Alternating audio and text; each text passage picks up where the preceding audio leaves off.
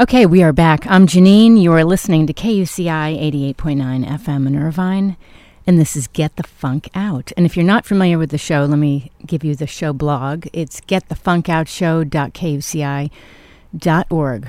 Okay, so if you're facing a financial funk or you're thinking about starting a new career, this next segment is for you. It's my pleasure to welcome back Carrie Hannon. She's a leading authority and strategist on career transitions, entrepreneurship, personal finance, and retirement. She's got a new book out. She's written several books.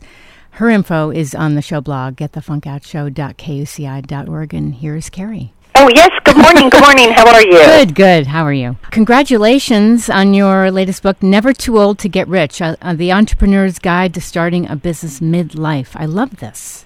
Thank you. I love it, too. How did it come about? Well, I've been covering this. I've done a bunch of books over the last couple of years, and work after 50 and people finding, what's next to follow your passion, your dream job in mid-career shifts and so forth, and loving your job. And I kept meeting these wonderful entrepreneurs that were doing fantastic things midlife and, had shifted to either starting businesses from something they loved or whatever, or really making a difference. And I thought, there's a whole book here because, when I started looking at the big trends and the numbers, this cohort of people were starting businesses faster than any other age group, and so it sort of was very timely to dig into some of these stories. And so Yes. What I do in the book is I tell people's journeys and their stories, and then it's also a playbook of, sort of how, if you want to start your own business, here's some things you need to know. So each chapter, provides that takeaway advice. I love it because it really speaks to so many people. I mean, a lot of times we don't start the business we always wanted to start. We're busy with raising kids. Maybe we went down a career path. I think I had shared with you, I was in corporate training and development, and it just wasn't for me. And then you decide, what is it I really want to do? And I feel like when you're in your 50s or close to it, you find the most meaningful thing that hits home for you. I think so, because you have that experience and the time to really know who you are and what your skills are. Right. So what are some national trends that are going on that are, the backdrop of your book? Yeah, well, we see that this age group, although when I say midlife, I'm talking maybe even in your 40s and so forth, but the numbers for people over the age of 50 in particular, from the Kauffman Foundation and others, have shown that this group is starting businesses faster than any other group, as I mentioned before. And women in particular are starting businesses faster than any demographic, and it's a global movement. This is just not in the U.S. This is, around the world, and the key piece of it is taking a look at this whole question of longevity. I mean, we're living longer, presumably healthier lives, Yes. and people have this bonus chapter in their life. They can start a business that's not just for 5 years. This can be something for 20 years, or it can be, it has legs and it can have time to grow. And I find that in a lot of my work and people I talk to is people aren't stepping away from the workforce in their 60s. They're really continuing to work for lots of reasons, and a big piece of it is the financial security of continuing to earn money. Yes. But there's also the whole bit of when you're engaged in doing things you love, that it's good for you socially, it's healthier for you physically and mentally. So there's lots of good things going on around this whole movement to continue to work in some way. And when we're this age, trust me, I'm nearing 60 myself. It's hard to believe, but having autonomy and having the freedom to be your own boss is incredibly appealing. Definitely.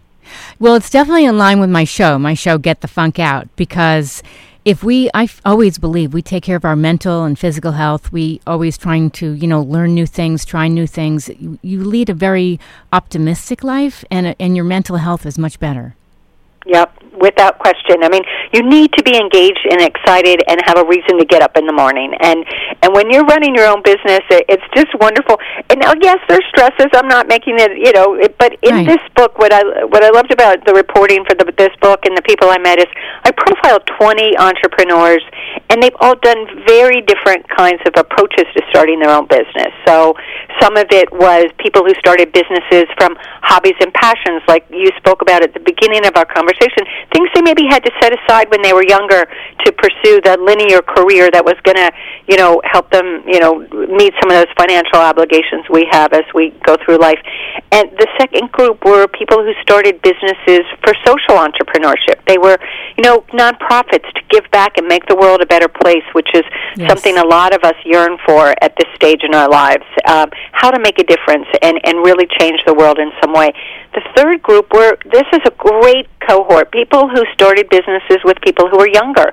These multi-generational businesses where you have someone older and someone younger, and there's just a great dynamic there. And the final group are women, who I mentioned before, are the fastest growing demographic of entrepreneurs. That's amazing. I was reading some of the material came with your book. By the way, if you're just tuning in, we're speaking with Carrie Hannon about her latest book, Never Too Old to Get Rich. But there was a mother-daughter team, and they started, it's a cookie, they call themselves, Cookie Contessas? There's another chapter. Yeah, but their business is one hot cookie. Oh, cute. So cute. And it's just fantastic. It's a mother and daughter, and they're in Youngstown, Ohio, and, the mom, Bergen, was a single mom, and, this was something they started because they loved to make cookies together. It was something the two of them did together as Morgan, the daughter, was growing up. And, the mom was working a full-time job doing something different. Morgan's in school. And they started test marketing it with friends and family, and one step after another. And lo and behold, they end up launching this great, and they're actually bricks and mortar stores, although they have an online business too, and now they have a donut business, Donut now too. Cute. But it's just a great success story. But the mom, she did everything right. Like, she didn't just step off and launch this business. She kept her job, her full-time job, going until it had a chance to start, get its legs and get moving. So it was a very gradual progression, and it's been a really nice journey to watch. There's a great quote. I don't know if you've heard of this. It's by George Eliot. It's never too late to become what you might have been. That's beautiful. Isn't that great? Yeah. So what you write about reminds me of that, because you've written about stories, someone becomes a baker, but they used to work in corporate America, and they're doing things that just, fulfill them. What advice would you give to someone who wants to launch a business from a hobby or a passion? Oh, yeah. That's a really great it's a great area for people to want to step back and really review, get into what's something that they loved as a kid or at different points in their life.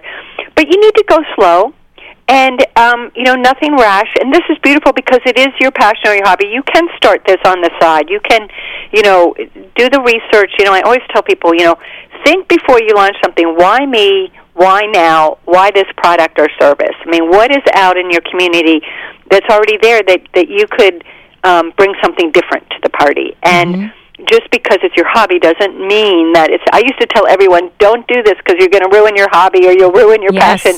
But the truth is, there's a study that was done by these professors that show that people who start businesses from their hobbies tend to be more successful than other small businesses. It's like the tortoise and the hare. They start slower, but over time they have the lasting staying power to succeed. And here's why. They are their customer. They have done this. They know what the customer needs and is looking for. And since it's their hobby, they've started slowly. So I think it's a great opportunity if you look at it that way. And you have your built-in network of a focus group. You can talk to these people and say, would this work for you? How might it work? And so it's a nice way to kind of dip your toe in and then just give it a chance to grow. So I really love that area, because the satisfaction you can get out of doing something you love that much is really, really rewarding. It's so fulfilling. I mean, because you're not focused on necessarily the money, but your passion. Yes, yes. And I should add, the book is, Never Too Old to Get Rich. But the truth is, it's a little tongue-in-cheek, the title, because when I talk about rich, I want everyone to have, great financial success with their businesses.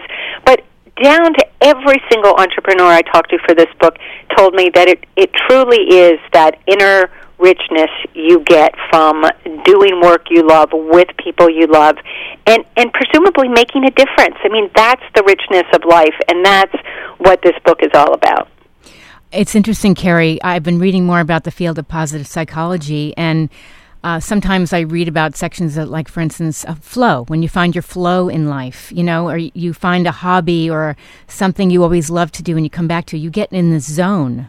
And later in life, I feel like when you have more time, your kids are older, you're focused on yourself, and you get into that zone and, you know, your whole life changes. Yeah, you give yourself permission. You know, you're allowed to give yourself permission to explore. And often, you know, as you well know from the work you do, nothing has to be forever. And it might be like a patchwork quilt. You might start something and do something for a couple of years and move on to do something else. Or you may do a couple of different ventures. Right. So it's not like your linear career in many ways. These opportunities as we get older can be, you know, it's a smorgasbord. You can really, you know, try some different things out before you really take that big launch, because you have a little time here to really not make any rash moves and really do your homework and moonlight, volunteer, do the job or in that field that you want to launch your business in. You can try it out ahead of time and really, you know, shadow someone who's doing that kind of thing and see if it's really as dreamy as you think it might be. Yes. And don't let anyone tell you you can't do that, you're not going to be able to do that. If it's really your passion, I'd say go for it.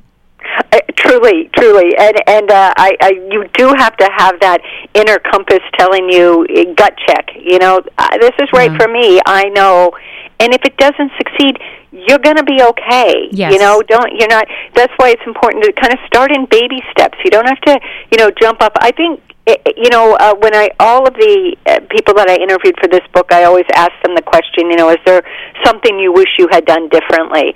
And several of them did say to me they wish they had started a little slower, that they had taken their time, that they felt like they knew they wanted to do it, and they just wanted to do it, you know. Yes. And even the mother and daughter duo that we discussed earlier, One Hot Cookie, they told me that, you know, they went a little too quick also, even though it sounded like they tested it and all that. But once they had their first storefront, they quickly decided they wanted to franchise. Oh, no.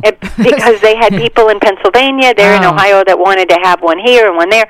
So like, oh, yeah, let's do that. Well, they expanded too fast, and it wasn't a great story for them there. They had to, you know, have that, you know, come up and say, okay, let's pull back a little bit. Mm-hmm. That's not, you know, and take a breath. And you know, the business kept going. They didn't, you know, lose the business, but they both said, you know, we wish we hadn't done that, you know. And I profile a guy who started a film company. He had been in ABC News for years as an editor and so forth. And when he took an early retirement package, he wanted to make movies. That was his dream. And he said, and now he's done 3, Mike Krasinski, and he said, I wish I had started making shorts. You know, why did I want to do a full feature length film when I didn't have a clue? It's called Nick Films, and he's wonderful, and they're doing well, his films. But he said, I don't know what I was thinking. You know, it's like, that is so funny. You know, baby steps. I was just writing that down. It's called Nick Films. Nick, like NEXTNIK. Got it. Nick Films. That's inspiring, because a lot of people, they think they want to do one thing, and they think, well, you know what, maybe I should start a little smaller, you know? Yeah, and, you know, it's not saying not to, you know, damper your dream, but just be practical, you know, be realistic. Yeah. And that's why, you know, women are fantastic entrepreneurs, because women are really great at knowing what their soft and hard skills are, what they're good at, and they're willing to collaborate in a way that, and I'm not male bashing, but men often aren't in that same way, saying, you know, I'm not as good at this, maybe I should partner up with somebody who is, so instead of launching as a solo entrepreneur, you might launch with someone else. You know, there's women I profile in the book who started a stationery business, and the one was very creative, and the one has more of a business background. So they had complementary skills, and so that's worked very nicely for them. You know what I wanted to add to? Sometimes people don't know what it is they want to do, and I would say try to take some time alone and even if it's taking a walk and listen to music, but just kind of dial into what do you like to do? What are your interests? What are your long-term goals? Would anything you would add to that? I mean, would you agree? Oh, my gosh, that is such great advice. That is exactly what they need to do.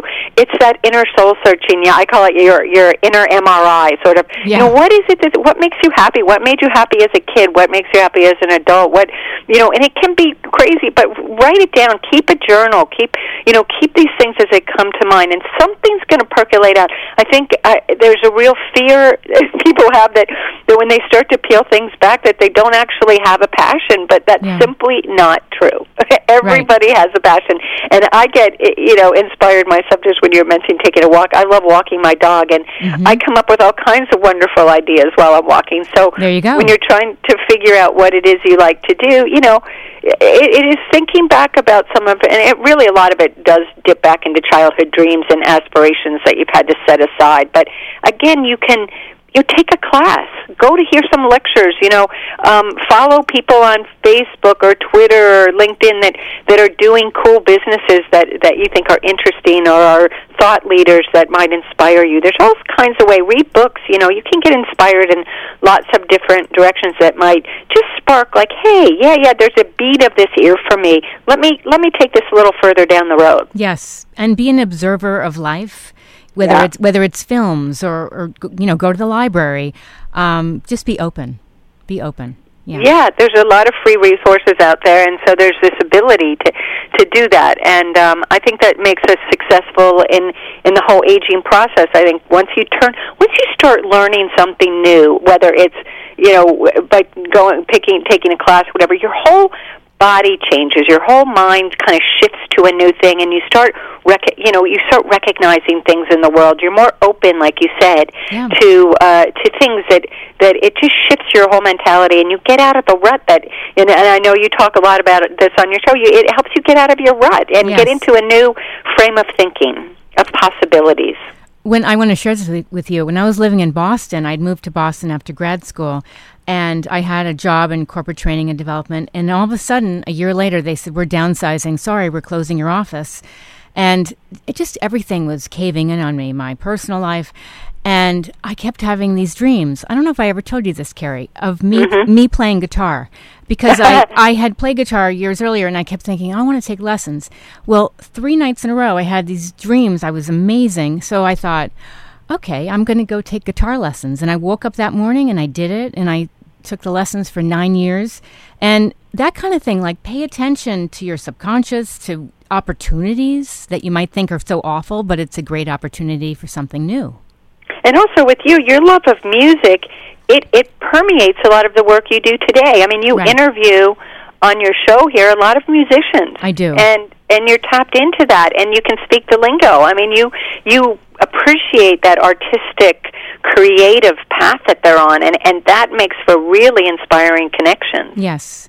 And I love hearing stories of how people, yes, they go through really challenging times, but they they spin it into a chapter 2, which you talk a lot about in the work you do, which is great.